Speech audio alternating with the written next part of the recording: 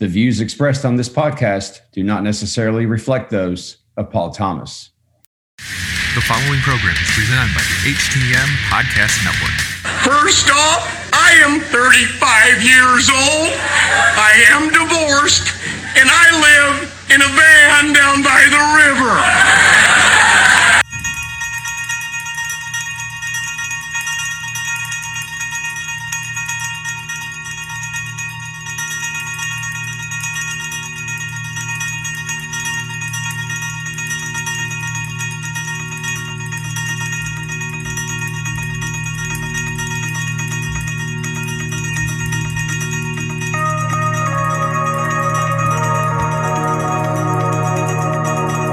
It is Monday, February the 8th, 2021, and good morning, good afternoon, or good evening to all you Vicks vapor-rubbing ravers on the planet, and welcome to the first episode of Eric's EDM World, a show featuring conversations with today's top and up-and-coming trance and progressive electronic music artists, along with some satire, sports, mainly American sports, because I really don't care what your soccer team in Europe is doing, and some general thoughts.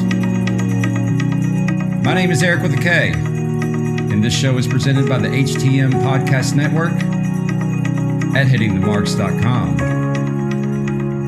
Right before we get started, let me begin by expressing a massive thank you to Michael Jargo for allowing my rants and raves to be broadcast on his HTM Podcast Network. I am deeply humbled and honored to be a part of such a growing platform. All right. Now that all the niceties are out of the way and all the humble shit, what's first? Hey, check it out. Lemon snow. What? Yeah, that stuff's delicious. Lemon snow? You mean it just falls from the sky like that? You bet. One of nature's treats. You gonna have some? Nah, I'm already full. But you should have some before the other kids get to it. What is it, like Italian ice? Yeah, exactly. Like a sorbet. Ah! That's not lemon! No, it's not. You bastard! I was having fun playing in the snow, and now you've ruined it like a pizza place ruins a salad! Yep, that's exactly what's going to happen to millions of kids for tomorrow here in the greater Cincinnati area. Because, folks, the winter death is coming. The winter death is once again upon us. As I look outside my window right now, there's a little bit of snow on the ground. The temperatures are cold.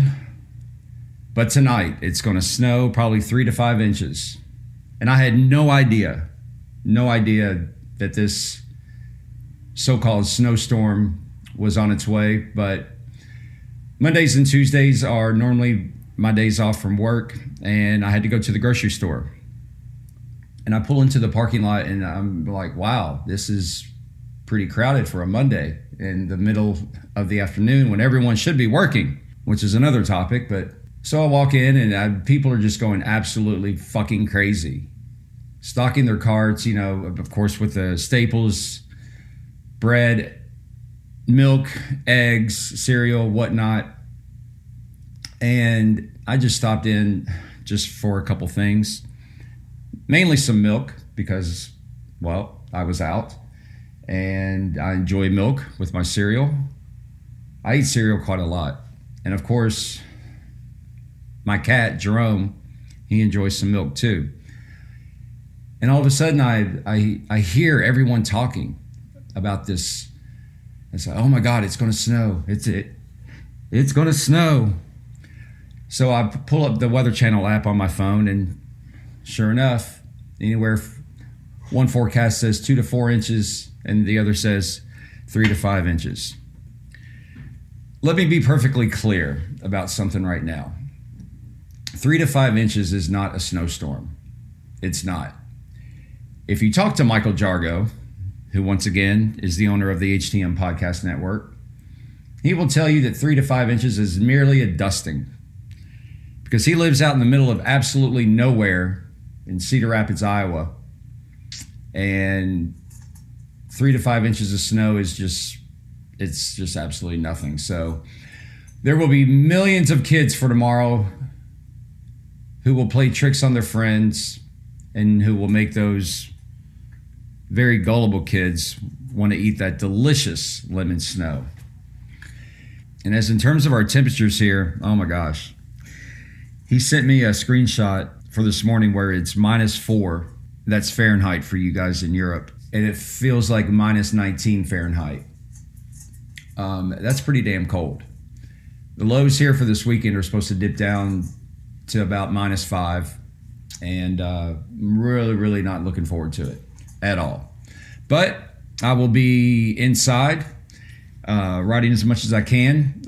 Have an article that I need to finish up on my first guest of Eric's EDM World.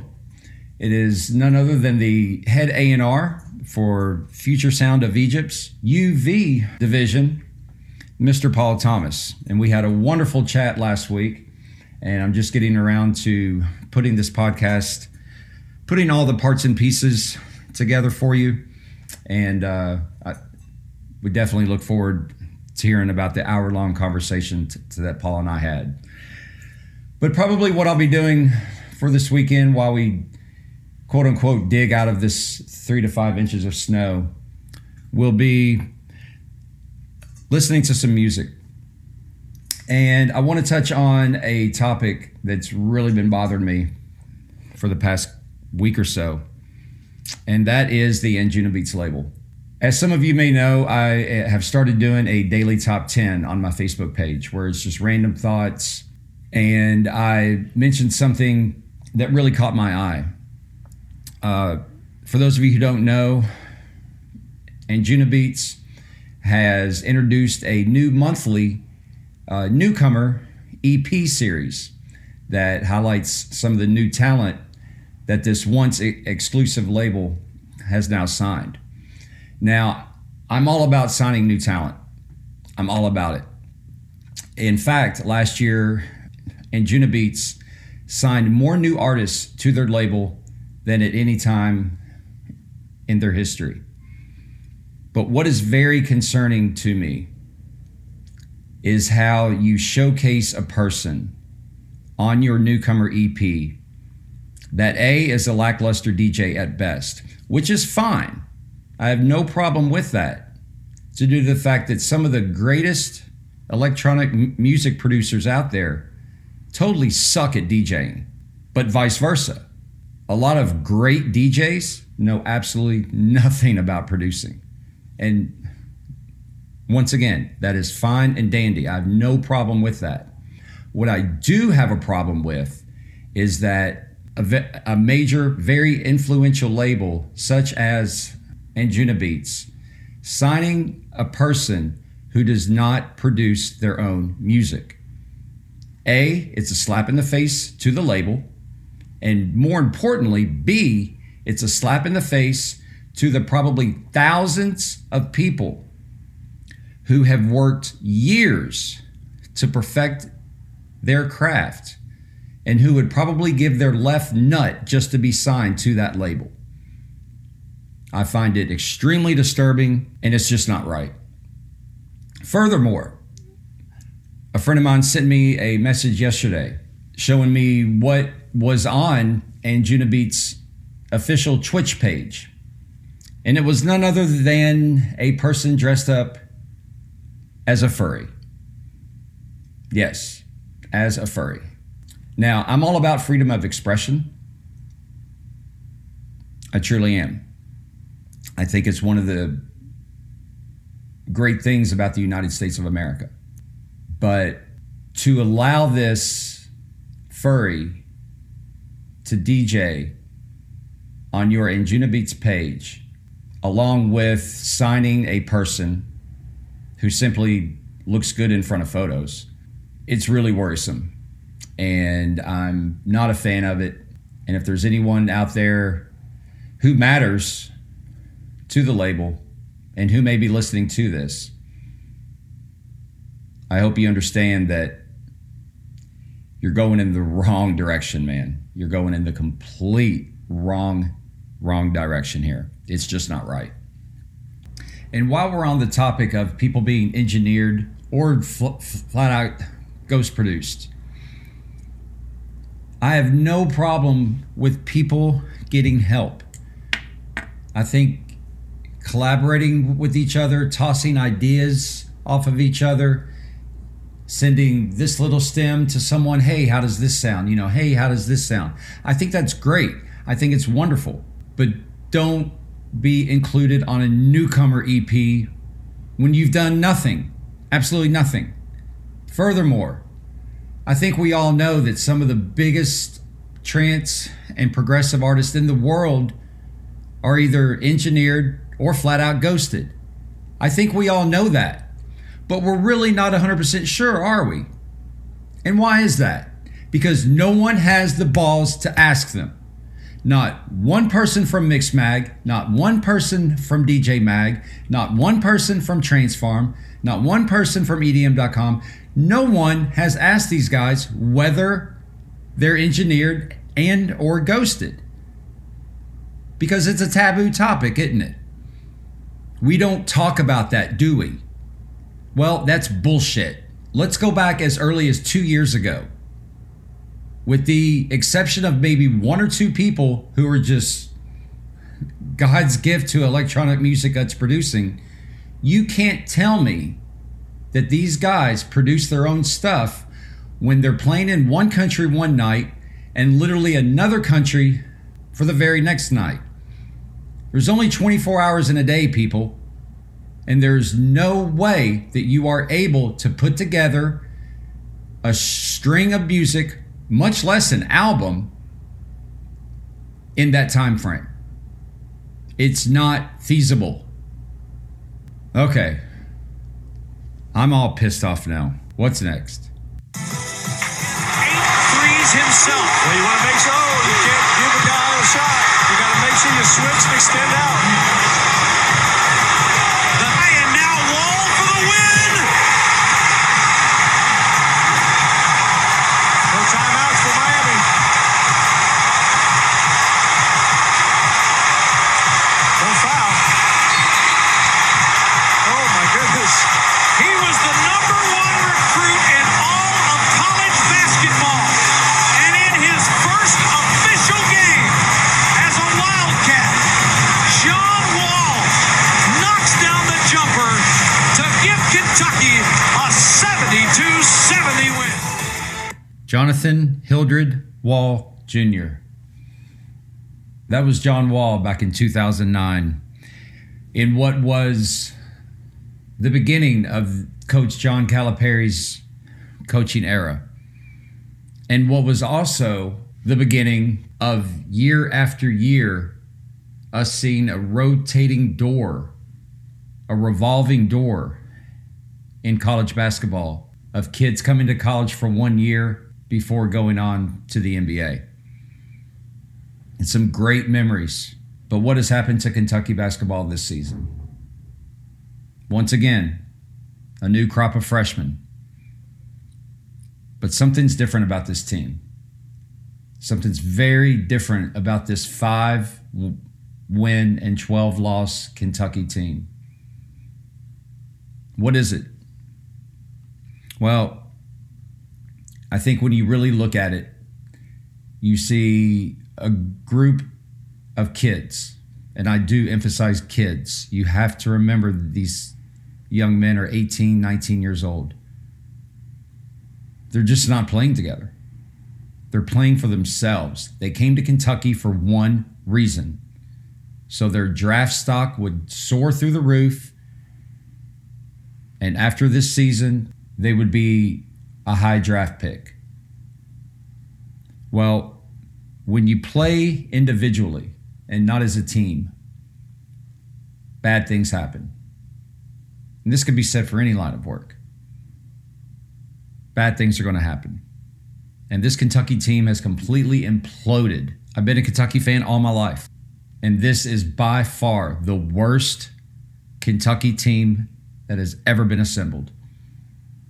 The personalities don't match on this team. When you're showboating, when you're looking out for number one, when you're looking out for your own personal glory, when the only reason why you're wearing that Kentucky jersey is so you'll be recognized on a national stage, far better than any other school save 5. that's a problem. So I think what you're going to start to see towards the end of this season is a spearheaded conversation about the whole one and done system, about where when you come out of high school, you have to go to college for 1 year before you can go to the NBA. But the NBA is kind of already doing something about this. The NBA has something called the G League. And it's simply the minor league basketball league of the NBA. And a lot of high school players are opting out of college so they can be a part of the National Basketball Association's system. I think their thought process is, once I get into the G League, I'm going to have NBA scouts looking at me every game, and it'll be easier for me to move up. It's the same thing in baseball. You've got Major League Baseball, and then you've got the farm systems. You've got the minor league teams. And it's the same way for soccer in Europe too. You've got the Premier League, and then you've got the farm systems underneath. It's not lucrative. I think the average salary for a NBA G League player is about $35,000 per year. But once again, the mindset is I'm being looked at by NBA scouts every single time I step onto the court. And I might make it to the NBA. Let's say somebody gets hurt. Let's say someone's out as in terms of an illness. I might be moved up to the NBA and sign that contract. So it's going to be a very interesting conversation that I think is really going to be talked about towards the end of this college basketball season. And it'll be interesting to see. So, with that said, now is a good time to mention our sponsor, JustCBDStore.com. Head over to JustCBDStore.com and check out their wonderful products, as in terms of vape pens, edibles, gummies, and I think you'll be really impressed. Order online and enter the code HTM and receive a discount. That's at JustCBDStore.com. And I'll be right back with Paul Thomas.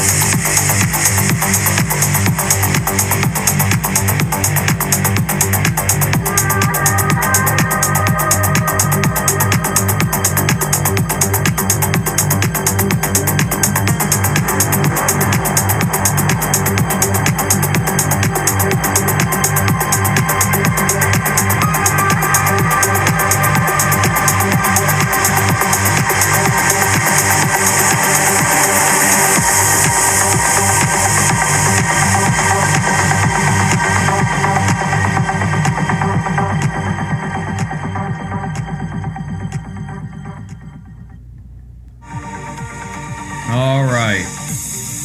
His big break was landing a residency at the world-famous God's Kitchen in Birmingham so many moons ago. I won't say the year because it'll make us both feel old. He's embarked on many global DJing tours and was a significant player in bringing Mark Knight's house and tech house-oriented Tool Room Records the attention it so richly deserved in the mid-2000s. He's released original songs on practically every major label imaginable, and his musical diversity is evident by having recording contracts with Bandit, Outburst, Little Mountain, Garuda, Black Hole, and so many more.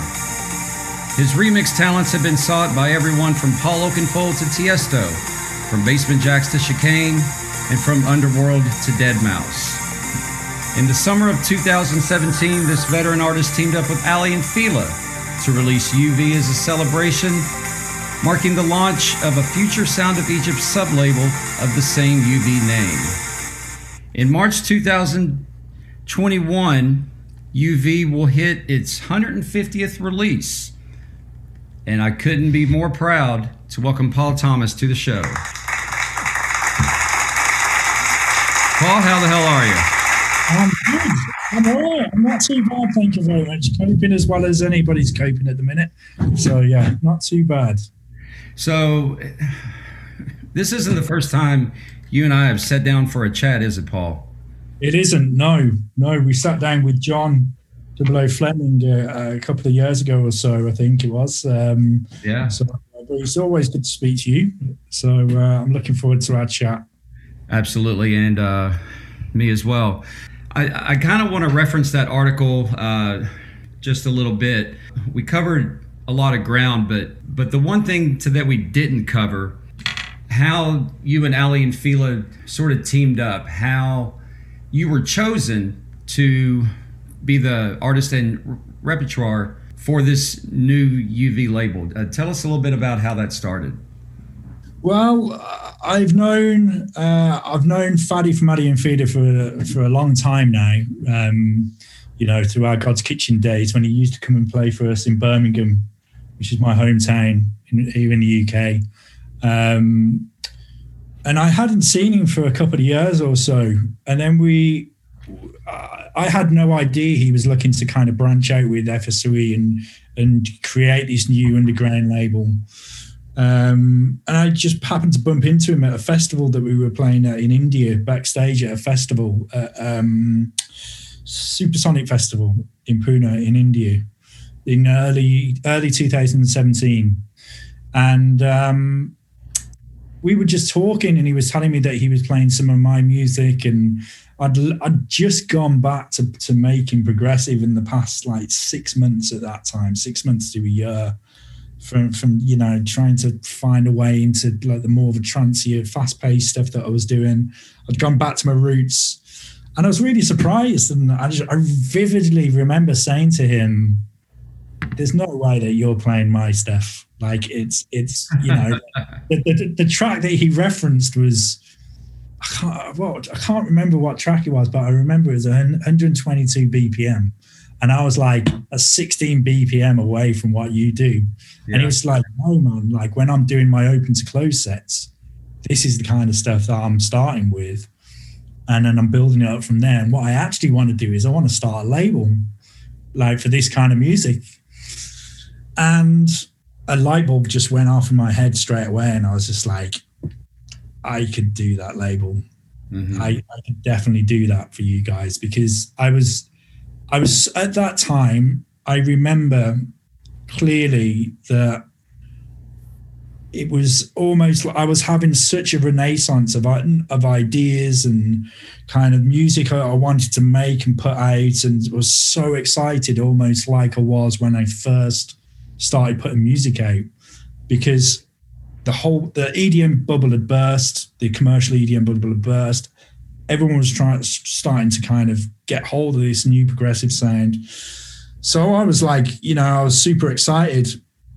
So I said to him, look, I'm sure I could kind of get involved in this. Let me send you some of my new stuff that I just made. I'd just signed a couple of tracks to Armada for their Electronic Elements label at the time, Dark Heart and Red Skies.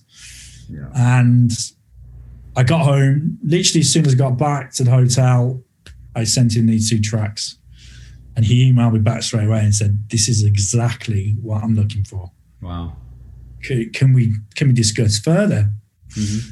And I was like, yeah, man, I'm definitely, I'm up for that. That's great. So he said, look, I prefer to have these discussions in person. So the next time I'm in the UK, let's sit down. So I said to him, look, send me your schedule and stuff, and let's see when you're playing. He wasn't playing in the UK for ages, and I was like, I wanted to get going with this project. I was looking, God's Kitchen had finished, mm-hmm. So my involvement with God's Kitchen was done. I was making my own stuff, but I truly believe that every kind of new or smaller artist need a big brand behind them. So I was I've got this gap where I need something to help me. We're both on the same wavelength. I want this to happen straight away, basically. So he sent me his schedule, and he was playing in Amsterdam, at Easter of 2017, an open to close. And I remember going to him. I remember flying. I said to him, "Look, I'm going to fly to Amsterdam to meet you." And he was. I remember him saying, like, that's really, I like that. I like the fact that you're so keen that you're going to fly to Amsterdam for the meeting. So ambitious of you. Yeah. Well, if you want these things, I think you have to go and get them. Yeah. So I flew to Amsterdam on the Saturday morning. He'd played on the Friday night at Panama, and he was playing on the Saturday night. And I flew to Amsterdam, and I went to his hotel. I remember calling him, texting him, getting the hotel to bring his room. No answer. And I was like, man, I didn't even have a hotel. I was literally flying in and back out again the same day. So I was just like, I've only got a couple of hours. What happens if you don't get hold of him? And then I called his manager, Stuart Roberts, who's now one of my best mates. But at the time, I didn't really know Stuart that well. And I remember calling him saying, look, I've flown all the way to Amsterdam. I can't get hold of him. What's going on? And finally, Faddy comes down, voice gone, from where because he DJ'd for I think his open to close might have been the night before. No, it wasn't. It wasn't the night before. It was normal FSOE, and he'd gone to bed really late. And he comes in and he's just like, I'm so sorry. I really apologize. He couldn't talk properly because he's smoking at night. And anyway, so we sat down, me, him and Stu, and we were talking about this project and stuff. And Faddy said, we were completely on the same page about everything, about the type of music, the ideas, the concepts, everything. And Faddy said to me, he said some really important things that really enticed me into the whole project. It was, number one, I'm going to do a collaboration with you, which turned out to be UV, the track that you just heard. I'm going to sign you to the DJ agency, and I'm going to have you DJing at the pyramids in Egypt. And I was just like, wow. Yeah. Yeah. And I was like, wow. Back by that. Yeah, that's amazing, You just hit lottery. Yeah, exactly. But, I've been in this industry for a long, long, long, long time.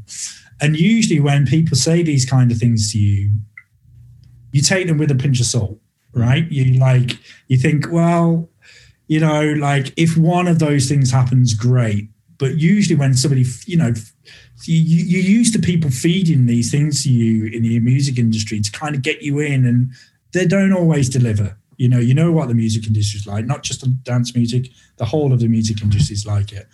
People don't deliver. But Faddy had delivered everything within 4 months. Within 4 months of him saying, we're going to do this, and this. Sorry, within 6 months of us, doing this, and this, he delivered everything. Yeah. And it honestly, it goes to show the mark of the person that he is, that he's always, even now, 4 years down the line, he's still true to his word now. If he says he's going to do something, he always does it. It's been from then, I remember going home from Amsterdam and kind of coming up with the plans, and kind of he sent me the idea for UV, and we wrote the record, and everything has just snowballed nicely into what we've got now. And so that was how we kind of it was a chance meeting backstage at a show, because he could have just gone on and asked somebody else, or and I would never have dreamt about sending my music to him, because why would I? I didn't think that's what he was doing. So it's a remarkable kind of stroke of luck in a way, is how it all came together, I guess. Talk a little bit about the some of the early months with you being at the A&R for that label. How much guidance did Ali and Fila give? Or were I you kind of thrown to the wolves, or yeah. Well, it was kind of like, I mean, I've always. I've got to be honest, I'm a little bit of a control freak. I always have been with music and projects and something that I kind of call my own. I've always been, even the social media online, the we do our UV socials, I can't let anybody else do those because I like things delivered in a certain way. The way we talk and the way we deliver everything, to me, it needs to be delivered in a certain way. So I've always been done 95% of the A&R of what we do. There's been plenty of times where I haven't been sure about a record and I've sent it to Faddy, and Faddy's been like, I don't think it's good enough, or we should definitely take a punt on it, or whatever. But from the start, it's pretty much been me from the start, I would say. I'm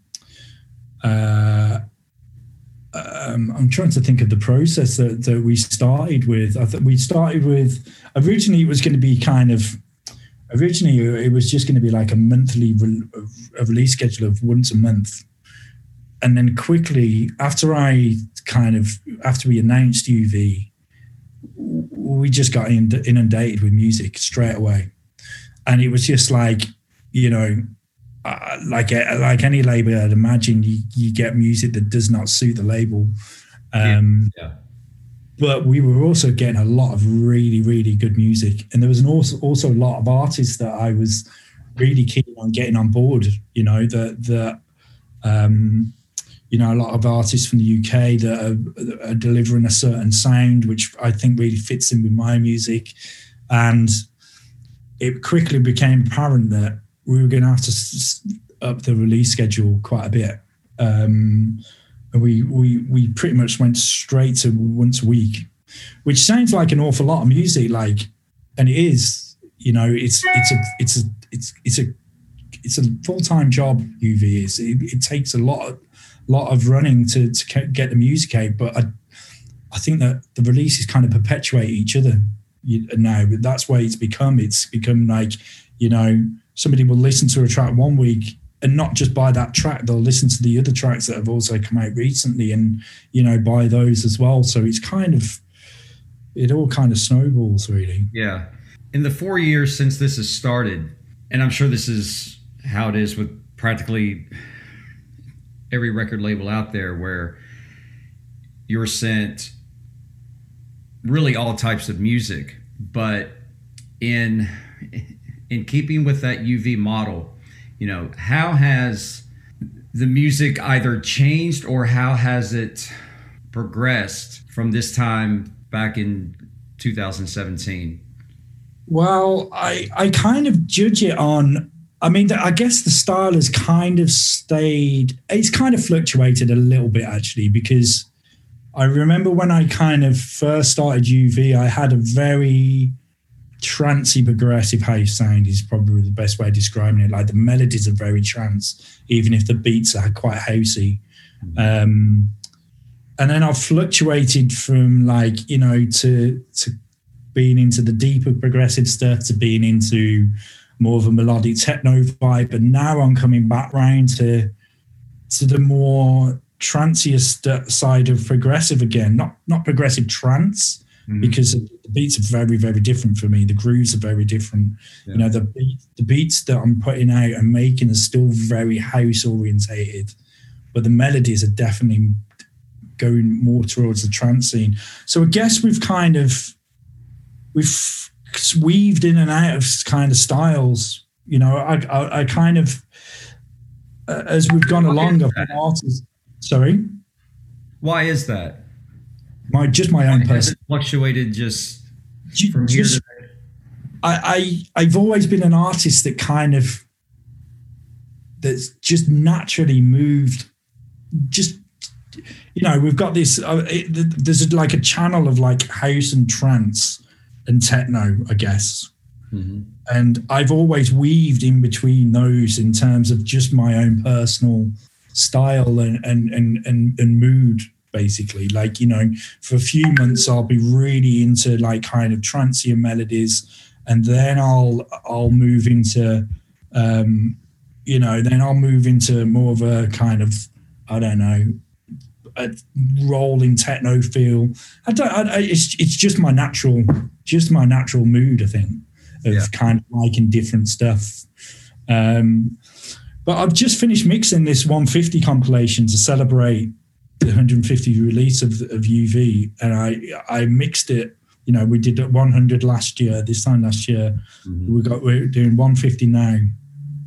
And I look back at the music that we've put out in the past year, and it's really strong. But I look at the music that we've got coming again, man, and it's the best music we've ever put out. And I think that has been the biggest change. Is I think over time, the music has got better, the standard has got better, and the type of artist that we're getting now is, you know, we've got Jerome Ismay involved with some stuff. We've got Stereo Express, you know, Oliver Giacomoto's done some stuff for us, and we're kind of growing each time. You know, as time goes on, we're growing and we're enticing bigger artists, but also the artists that we brought on board when they were like Franca, for instance, and Dylan. Just they're growing with us at the same time, which is really, really good as well.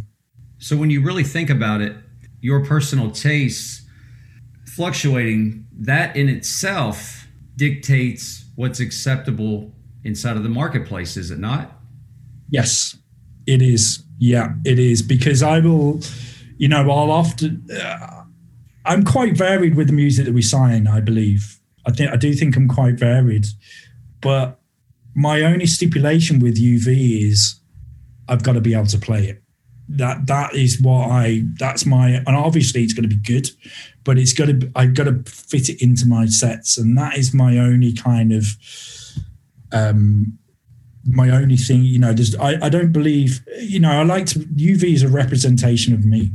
And I think if I'm signing music that I wouldn't play myself, it doesn't represent what I'm doing, you know, so it's kind of, it has to fit in within those boundaries of what I'm going to play, really. So UV is your baby, but it's also still a representation of the future sound of Egypt brand. Exactly. Yeah. So you have to maintain a certain level of responsibility to cater to the business model. It's kind of like you're playing God, but not so much, right? I think the one thing that's really evident about all the labels and the label A&Rs that Ali and Fida have entrusted into bringing on board in FSOE is they're all very, very good at what they do. They're kind of left to their own device, sign music that they want to sign, which is kind of like, you know, putting a lot of trust into them, because, like you say, it's you know, the music that you're putting out is a reflection of not just UV and not just me, but it's a reflection of FSOE and Ali and Fida as well. So you have to trust somebody to be able to do that and, you know, and deliver it properly. Mm-hmm. But I do believe that every single A&R do that. You know, I think they're all very good at what they do. They're all very proud of their brand, and they would, you know, they sign music that is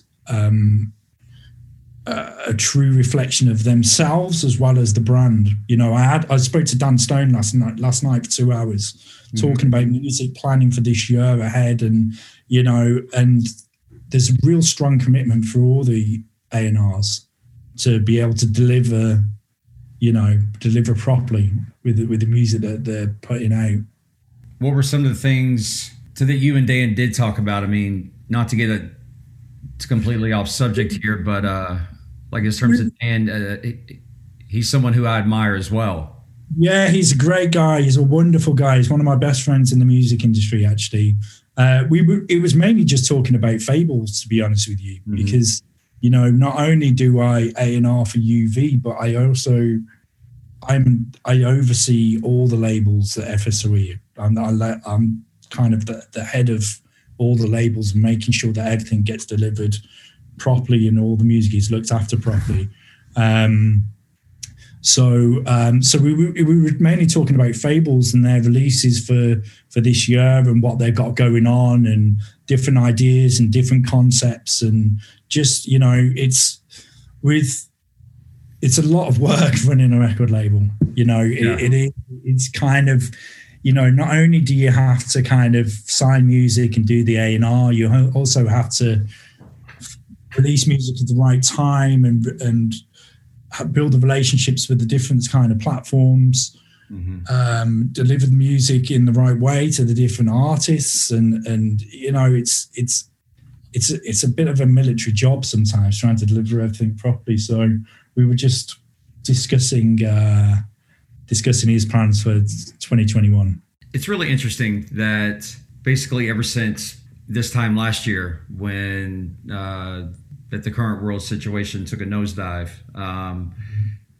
the popularity of the progressive house and the progressive trance has really started to flourish now. And since music really isn't made for the dance floor, do you see artists starting to gravitate toward the progressive route?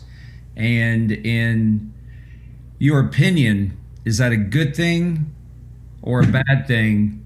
And are they doing it right? I do think more are kind of gravitating. I think it's a perfect time to be trying new things. I also did it in the past 12 months of trialing certain sounds and certain releases, and it doesn't matter if they don't quite work, which a good few of the releases didn't last year of my own. And it's been good to kind of get myself into the right headspace, which I'm currently in now, to figure out where I want to be and what I want to deliver for 2021. And I think a lot of artists are doing that now. I just had a promo through from Standerwick, which is on Armada, which is a really, really cool underground prog record, And I do think, we one of our biggest supporters at the moment is Dash Berlin. He's supporting all UV stuff. So I think maybe the landscape might change a little bit when things start again, and people might be playing stuff that they might not have done before. And I do think it is a brilliant thing, if I'm totally honest with you. Tiesto announced that he was launching his Fur West project. I thought it was incredible, especially in the prog scene, because for my type of prog, the stuff that I released that is I feel leans very much into the trance world. There isn't really anybody championing like a real kind of headliner. Like Above and Beyond play a lot of my music, but they're still not quite what I do, But there isn't really anybody like kind of stadium filler that was doing it. So when Tiesto suddenly launched this project, I was like, okay, this is somebody that could really push our industry, our scene, could really, really do it. And, I know a load of people were saying that, he's jumping on bandwagon. And I don't see it like that at all. I see that project as an opportunity, or anybody that does it, Dash Berlin, any of those guys that are kind of starting to push the more deeper or progressive sound, or whatever you want to call it. I see it's an opportunity for all of us. That there's more people to open the doors that we need to open. More people to bring it to the masses. That's ultimately what's kind of gonna. I don't want progressive to be this little niche sound that only a few people are into, because what's the point? Don't get me wrong, it's great that I love playing to rooms of 200 people. In fact, I love it more than anything. I'd rather play to small rooms. But why wouldn't anyone want to get their music in front of as many people as possible? I think it's a great thing that that people are trying something new and taking hold of it. There's a few people that have been sent demos from that you do know that are trying to make this music to fit with the times, and not because they like it. Because you can just tell by the production that it's kind of, thrown together, almost like a proper trance record pitched down, I'm not going to name names, but I get demos quite a lot from that, from established artists. But, there's people that are doing it and you can tell that they're really into it. Tiesto could just sit and do nothing now. He's got all the money in the world. He's got, he's still got his career with Tiesto, but he wants to do something new, and I think that just it just shows that the passion and the love is still there. I think it should be admired, and it's the same for David Guetta with a completely different type of music to what we're doing, but he's got his Jack Back project, which is back to kind of real cool underground house. And he doesn't need to do that either. He's got all the money in the world. He could just sail off into the sunset, but he's got that passion to be doing, something new and exciting and different and involving the scene. And you've probably been asked this question 100 times, but why is Tiesto the punching bag? And, I agree. And he seems to be the Steve Aoki of our scene.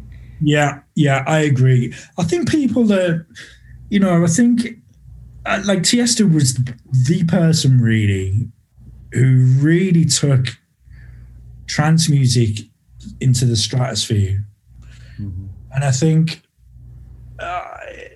people obviously were just a little bit kind of felt almost cheated on. But when I look at some of these people online and they're still like, I've never forgiven Tiesto, blah, blah, blah. They just sound like psycho ex-girlfriends or ex-boyfriends that just can't cope with being dumped. It's just, I do find it a little bit bizarre that people can't just let these things go. Tiesto didn't have any kind of, I think he was largely responsible for making trance into what it was, as well as several other artists. Yeah. But he didn't owe trance music anything. He doesn't. I mean, maybe I can say this because I come from a trance background. Like that is what got me into electronic music in the first place. But then in the late 90s, I quickly got into what Sasha and Digweed and Dave Seaman and Nick Warren and all these guys were doing. So I left trance behind. So by the time Tiesto came, I did like Tiesto at the time, but by the time he came around, I was fully into progressive. Like I wasn't, I guess Tiesto was more of a progressive DJ back then anyway. But I didn't really have any kind of emotional attachment to what he was doing, so maybe I find it easier to just to let it go. But I think sometimes people take music. I mean, I don't know whether this is like the right mindset or the right thing to say, but I think sometimes people take music too seriously. I think music is there for people to enjoy and have fun to. And if somebody decides to do something different and deliver a different type of music for people to have fun to, what is the problem? Just because they don't like it doesn't mean that they shouldn't be doing it, really. There are so many artists out there that help each other with songs. 5 seconds into Before Sunrise, that was co-written by Camel Fat. And are you starting, or have you seen the majority of artists that you sign?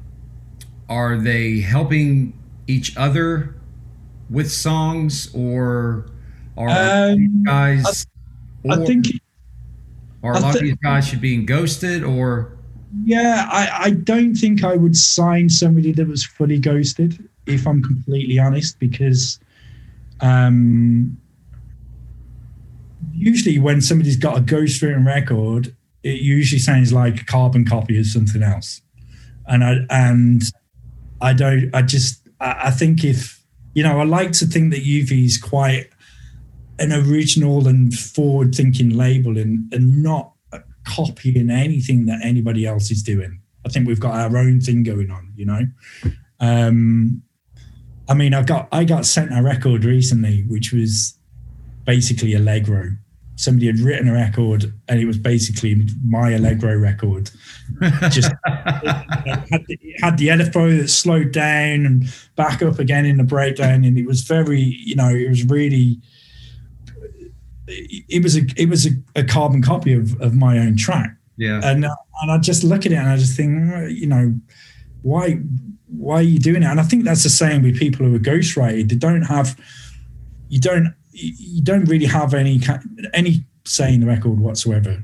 Mm-hmm. I think with engineering, it's very different. I think there's people who have incredible ideas that can't manipulate them or can do certain things. They can arrange a record, but they can't write the parts, or they can write the parts, but they don't know how to arrange, or they don't know how to work different frequencies in to pull the best out of the records. Whatever, that is fine for me, and we get that quite a lot.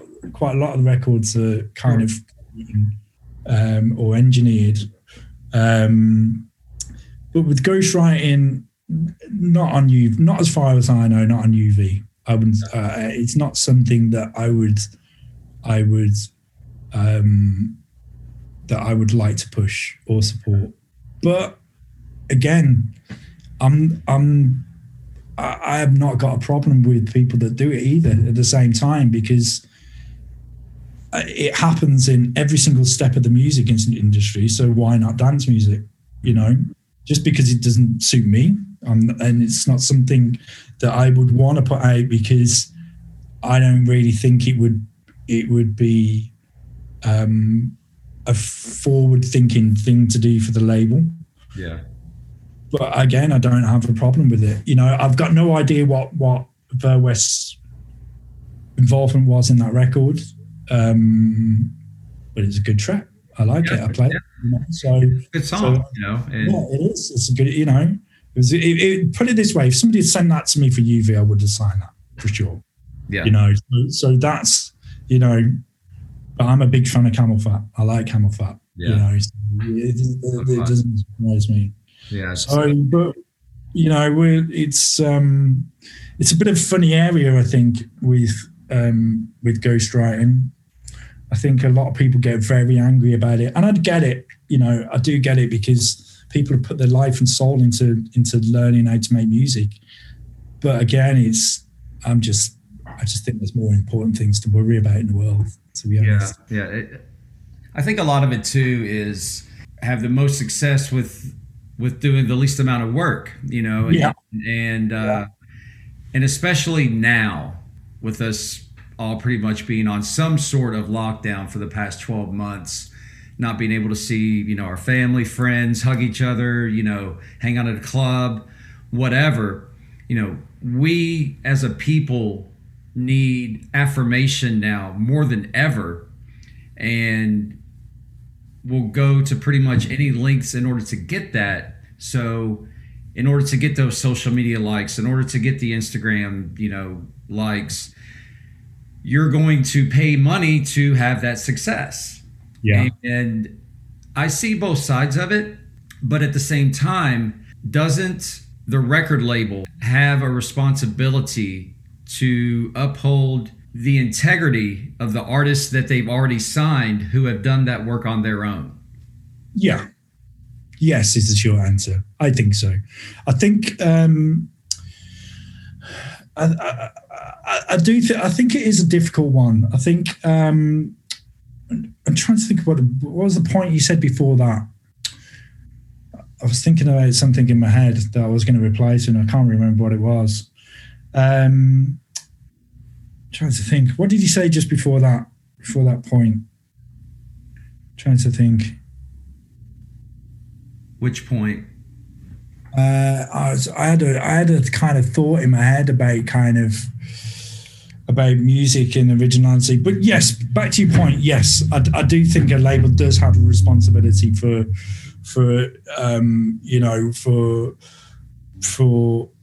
supporting the artists that are creating. Like, for instance, there's 4 in particular that I've got on UV. We've got Dylan, I've got Fuenca, Sean and D, and Yedden.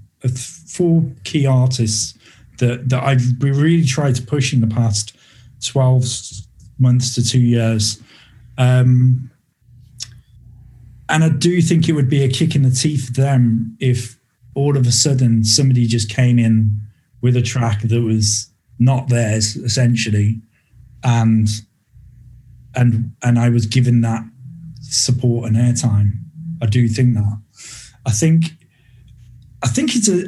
do think ghostwriting is a very slippery road as well. And it's got so many flaws in it. If you were the artist that was being ghostwritten, not just ghostwriting, but buying your fake likes or your fake followers or all that kind of rubbish as well, because you can get wrapped up into a world that is completely and utterly fake and not there. You know, like, for instance, you know, if you're buying so many likes or followers on these different platforms, how do you know what is real or what feedback is correct when you're posting the things that you're posting? How do you know that is the right thing to be posting? Or how do you know that people are being receptive to the music that you're posting about? I think that if you've gone to that point in using click farms and you're buying likes and things of that sort, if you've gotten to that point, I don't think you care. Yeah, you don't think you care. And it's the same with ghostwriting as well. Because, you know, if you're ghostwriting, your music has zero identity, none whatsoever. You know, if you're just picking off a track off a shelf, or if you're saying to somebody, I like this track, make me something like it, with no control or no artistic development over the record whatsoever, you don't have an identity, you have somebody else's identity. Mm-hmm. And then when you if that person doesn't want to work with you anymore, or just stops ghostwriting or whatever, or decides that they don't want to sell their songs anymore, mm-hmm. you then have got to go find somebody else that has a different identity, a different way of writing music, and then you're starting again with this whole different kind of sound and a different identity, and then it could happen again and again, and there's nothing to your your brand or nothing to your music to relate to you as an artist. Do you know what I mean? There's no it's just soulless. It's just kind of soulless, and I can see straight through it as well. As I could, you know, when somebody sends me a track, I also like to check them out, check out their other music, or, you know, somebody that I haven't heard, check out their other music, or check out their social media and all that kind of stuff. And you can kind of gauge then what kind of person they are, where the music comes from, I think. Yeah. As someone who's listened to literally hundreds of thousands of songs, how can you tell straight away if random person A sends you a track? How do you know that it's ghosted? I guess you don't. I guess, I suppose in a way, if it is ghosted, sometimes I've had tracks through where they've done something in exactly the same style as one of the other tracks on the label, like what I had with Allegro. Mm-hmm. And they'll ask somebody to make something to fit a certain sound. You can hear it with Anjuno all the time. Like, I hear tracks that might not have been ghostwrited actually, but they're made to fit a certain label, you know, like, and you hear it with, you know, with some of these records. I guess you don't know for sure. I guess you don't know for sure. And it is difficult, but I think if somebody, you know, it's not something I turn around and ask ever, because I just don't think it is the thing that could be done. I don't think you can turn around and say, you know, does somebody else completely made this record, you know? And obviously when somebody signs a record, you get sent the credits of the track, you know, so I know who's engineered and who isn't, which doesn't bother me in the slightest. I think it's great that people use engineers, actually, because it's a great way of learning. Yeah. But with ghostwriting, obviously, if it's ghostwritten, you don't put anybody on the credits, so you don't know for sure. Yeah. But I can, you know, but sometimes you'll get something, and if it's progressive, I got my finger on the pulse, and I know who I can. You know, I've got my weekly radio show. I'm listening to everything that comes out, and if somebody sends me, if something's ghostwritten, it's going to sound like something else, definitely. You know, because that's the way it works. Somebody says, "I want something to sound like this," or the ghostwriter will just sit down all day and they'll copy and write records that sound like other records, other popular records. So when it comes through, you know that if it sounds just like something else, there's a good chance that it's going to be ghostwritten. And if it's not ghostwritten, you don't want to sign it anyway because it just sounds like something else. Here's kind of a fun question to ask right before we get into the 150th celebration release. And I think I already know the answer to this, but has anyone ever offered you money to sign their record? Well, no. Well, not for my label, but I did have. Funny you should say it, because I had a demo, because I run everything to do with UV, but I also work and run all the other labels as well. I oversee everything to do with the labels at FSOE. Yeah. And part of that is I get all the demos in. I list, like, you know, and I sit with Faddy, and Faddy goes through them and listens to them, works out what we want, and we'll sign them what we don't. And I listened. We had this demo through the other day, and this guy, and he was just like, blah blah blah blah blah, writing a spiel about the track, and then at the end it was like, I will personally pay you $100 if this record gets signed to FSOE. And I just thought it was. I thought it was funny, but I also thought it was like the mark of the label that they want to get on FSOE so much, so badly, that they will pay money to do it. Yeah, I think shows how high standing the label is in the trance world. You know, yeah, and with that label being most definitely a sort of like a bucket list, yeah, for practically every artist out there. Yeah.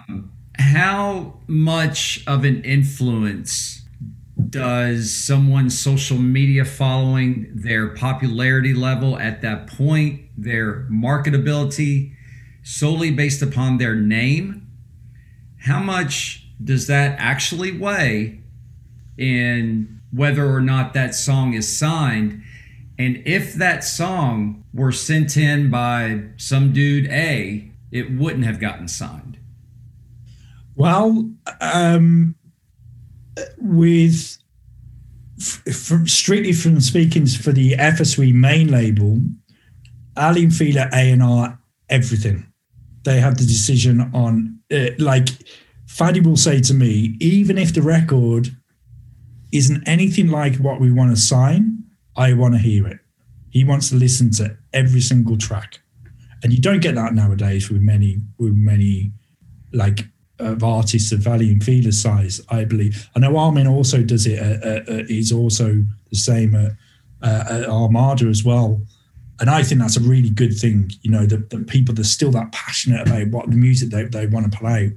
And Ali and Fila are very, very, very music driven rather than stats or size or, you know, that looking at that kind of thing.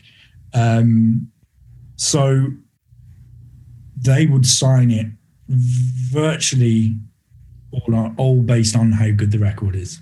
Mm-hmm. And my job is to run the labels. So my job is to make sure that these records are going to do well. So I often have I also say to Fadi, look, we want to make sure that some of these artists are kind of, you know, have also got a popularity or doing well on streaming platforms or have a presence on social media or whatever. But Ali and Fila are all like, if it fits, we sign it. If it works, we sign it. If it doesn't, we don't. And that is it. And that, I think, is the most single important thing in having an identity to your brand. Mm-hmm. And it's also, I do also have the same thing with UV as well. Like I said, if it's got, I've got to play it and I've got to like it to sign it. What we've done recently is, because there was, we've started a new series called Future Sound EP, mm-hmm. which we're launching soon, which is basically for new artists on FSOE. Because I think that sometimes they can get lost in between the big names sometimes.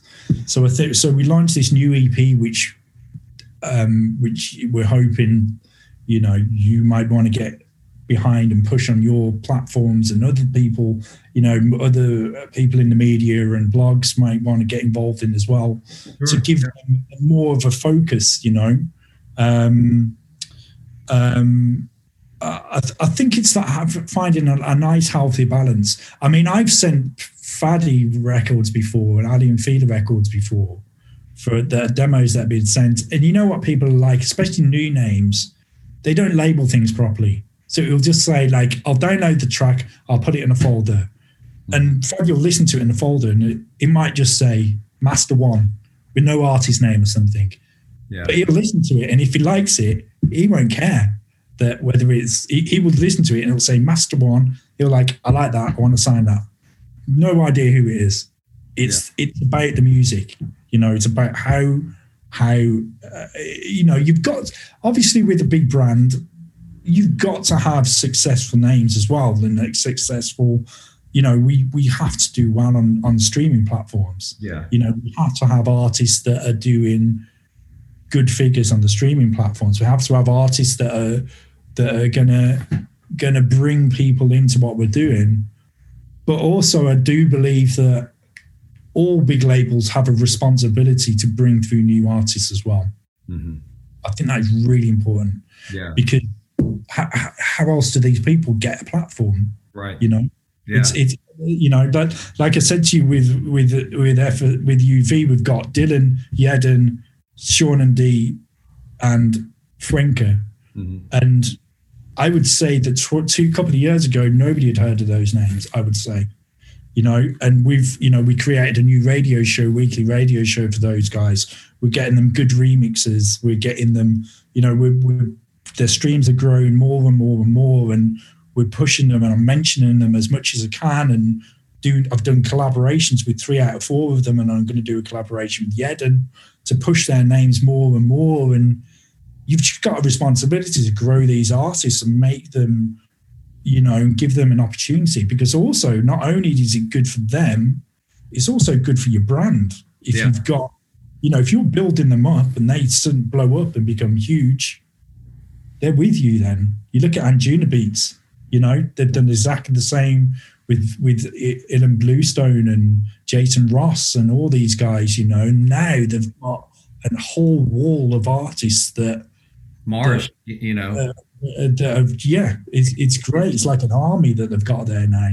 And if you can sort of be responsible for the growth and the development of that artist through your label, well, it's a win-win, right? Yeah. It is. It is. It's a win-win for everyone. Yeah. Because you're giving something back. You're giving an artist an opportunity, and it just feeds through into what you're doing. And if you get it right, you get the right kind of artist, and you kind of recognize that you've got to polish the gem a little bit, and it's just like gold dust, isn't it? It's great for everyone. Yeah. So speaking of win-win, let's jump into the 150th release of your brand, and why don't you tell us a little bit about them? Yeah, so I feel like we quickly got to 150 releases since we only started in, July 2017. What I like to mark the milestone with each time we get to one of these kind of milestones is having some of my favorite tracks on the label remixed. So last year we had a really big track from Sean and D and Melody Stranger called Apollo, which done really well. It got a lot of support. It did really well on Beatport. It was one of our biggest selling records of last year. In fact, one of our biggest selling records we've ever put out. So that's been remixed by Fuenca, who are a UK-based duo who are doing some amazing music, some amazing, really, really good stuff. So they've remixed the first one, which is out at the end of February. And the next one is a track that we released at the beginning of last year by Stan Kolev called Ahimsa, which has been remixed by Stereo Express. It's a band face. Yeah. His music is incredible. To that one, yeah. Yeah. It's an awesome remix. And it's some trying to, I've done one for the newer talent that we're bringing through, Sean and D and Fuenca are two of my key artists that I'm really trying to push. So we've done one for the kind of more up and coming artists. And then we've done one which for the established ones of Stan and Stereo Express to kind of, I guess for profile and kind of, wider reach and support, I guess. But they're both brilliant remixes. They're awesome. So this is going to be a two-part release, right? Yeah. So we've got the first one is out at the end of February, last Friday in February, which is Apollo, and then the second one, Ahimsa, is out the following week, the beginning of March, and then we drop the 150 compilation in the middle of March. Yeah. So the first one will be out on February 26th, and the second one that following Friday on March the 5th. That is it. Yeah. With the compilation probably coming a couple weeks later. Yeah. Right, on the 15th, I think the compilation is. Yeah, Monday. Yeah. Okay.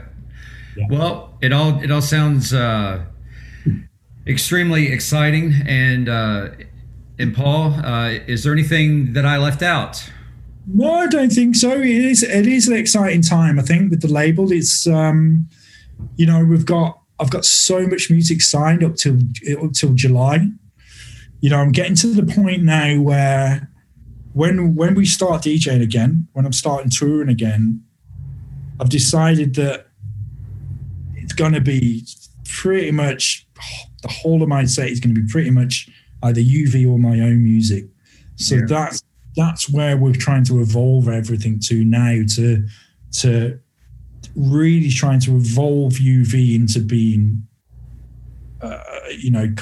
having total domination over my sets. Whether kind of, my own version of some of our releases or my own bootlegs, or whether it is my own releases on the label, and just kind of keeping hold of some of these amazing records that we've got, and hopefully releasing them a little bit later down the line when we can hear them in clubs again. Yeah. That's another thing that I'm trying to do. Right before I let you go, I did want to ask you one last question, and this is more on the DJing side of things. And I've asked probably 2 or 3 artists to that I've written about this same question, and kind of wanted to get your thoughts on it. But when we start to have shows again, Yeah. we're starting to see little small pockets of shows, but when the world really starts to open back up again, do you see these major artists who belong to artist agency groups? Do you see those groups and those agencies push their higher tier artists harder than of what they were already being pushed pre-lockdown? So they will try to recoup money not earned. Now, it's not money lost, but it's money not earned. And there's a huge difference in that. Yeah. And my concern is that you're going to have Paul Van Dyke, you're going to have Giuseppe, you're going to have, Hernan.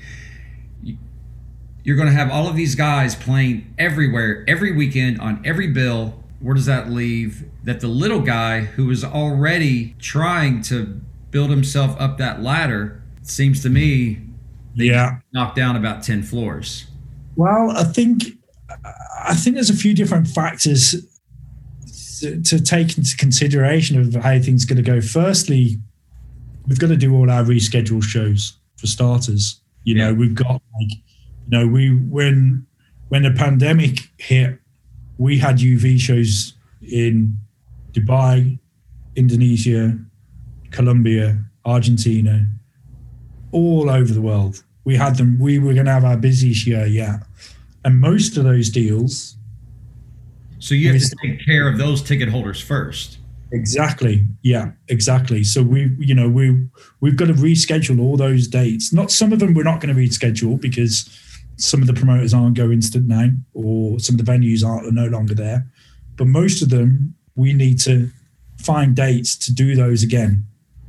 So that's something to bear in mind straight away, that if you're a new artist that's come through, that's been building their name in the past 12 months, that's now hoping to tour when the pandemic starts, you've got a good 6 months of when the clubs reopen again, you've got a good at least 6 months of not being able to get shows because promoters have got to honor shows they've already committed to. Mm-hmm. So that's something to bear in mind. Yeah. Having said that, you may get some promoters who don't want to take a punt on a big artist straight away because they might not have the money, or they're scared that the show is going to get cancelled again or whatever. So that might bring opportunities for smaller artists to take shows. They don't want to take a punt on a 20k DJ, so they might put somebody who's $2,000. So that's something to kind of bear in mind as well. I do think it's quite difficult to guess what the landscape's going to be. Yeah. Because firstly, we don't know how. We don't know. Glastonbury's just got cancelled. That's 5 months away. We this could go on. What happens if it goes on for the whole of 2021?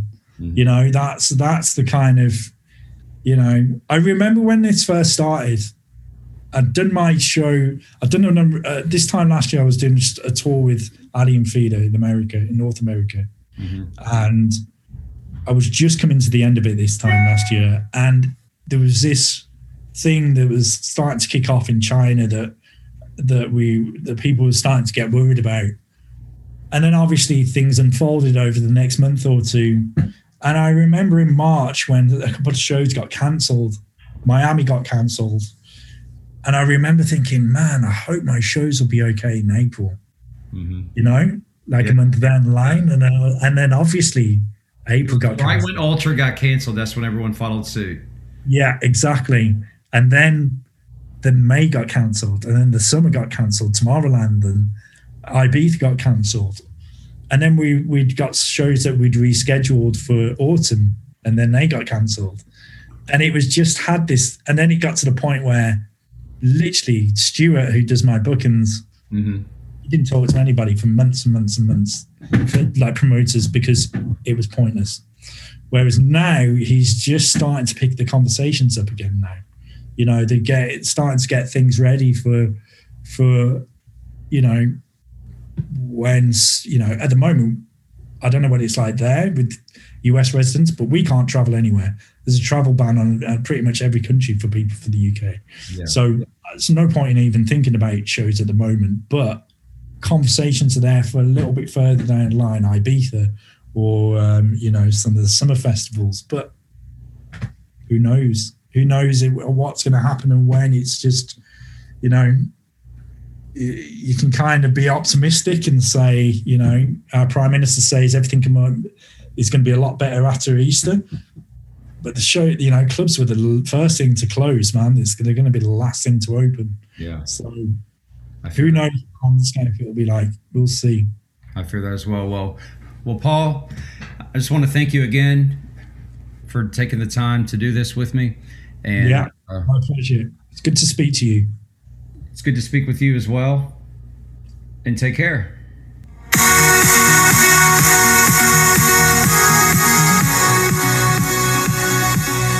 that's going to do it for the first episode of Eric's EDM World. I want to thank my guest, Paul Thomas, once again for joining me. I had such a blast talking with him. He's so cool. Look out for more podcasts on the way. Got some guests lined up that I think you all really enjoy. I struggled a little bit with this one. This is my first time doing things like this, and I'm learning a lot as I go along. So until next time, do your part in helping to control the human population and wrap that shit up. And I'll see you real soon. See ya.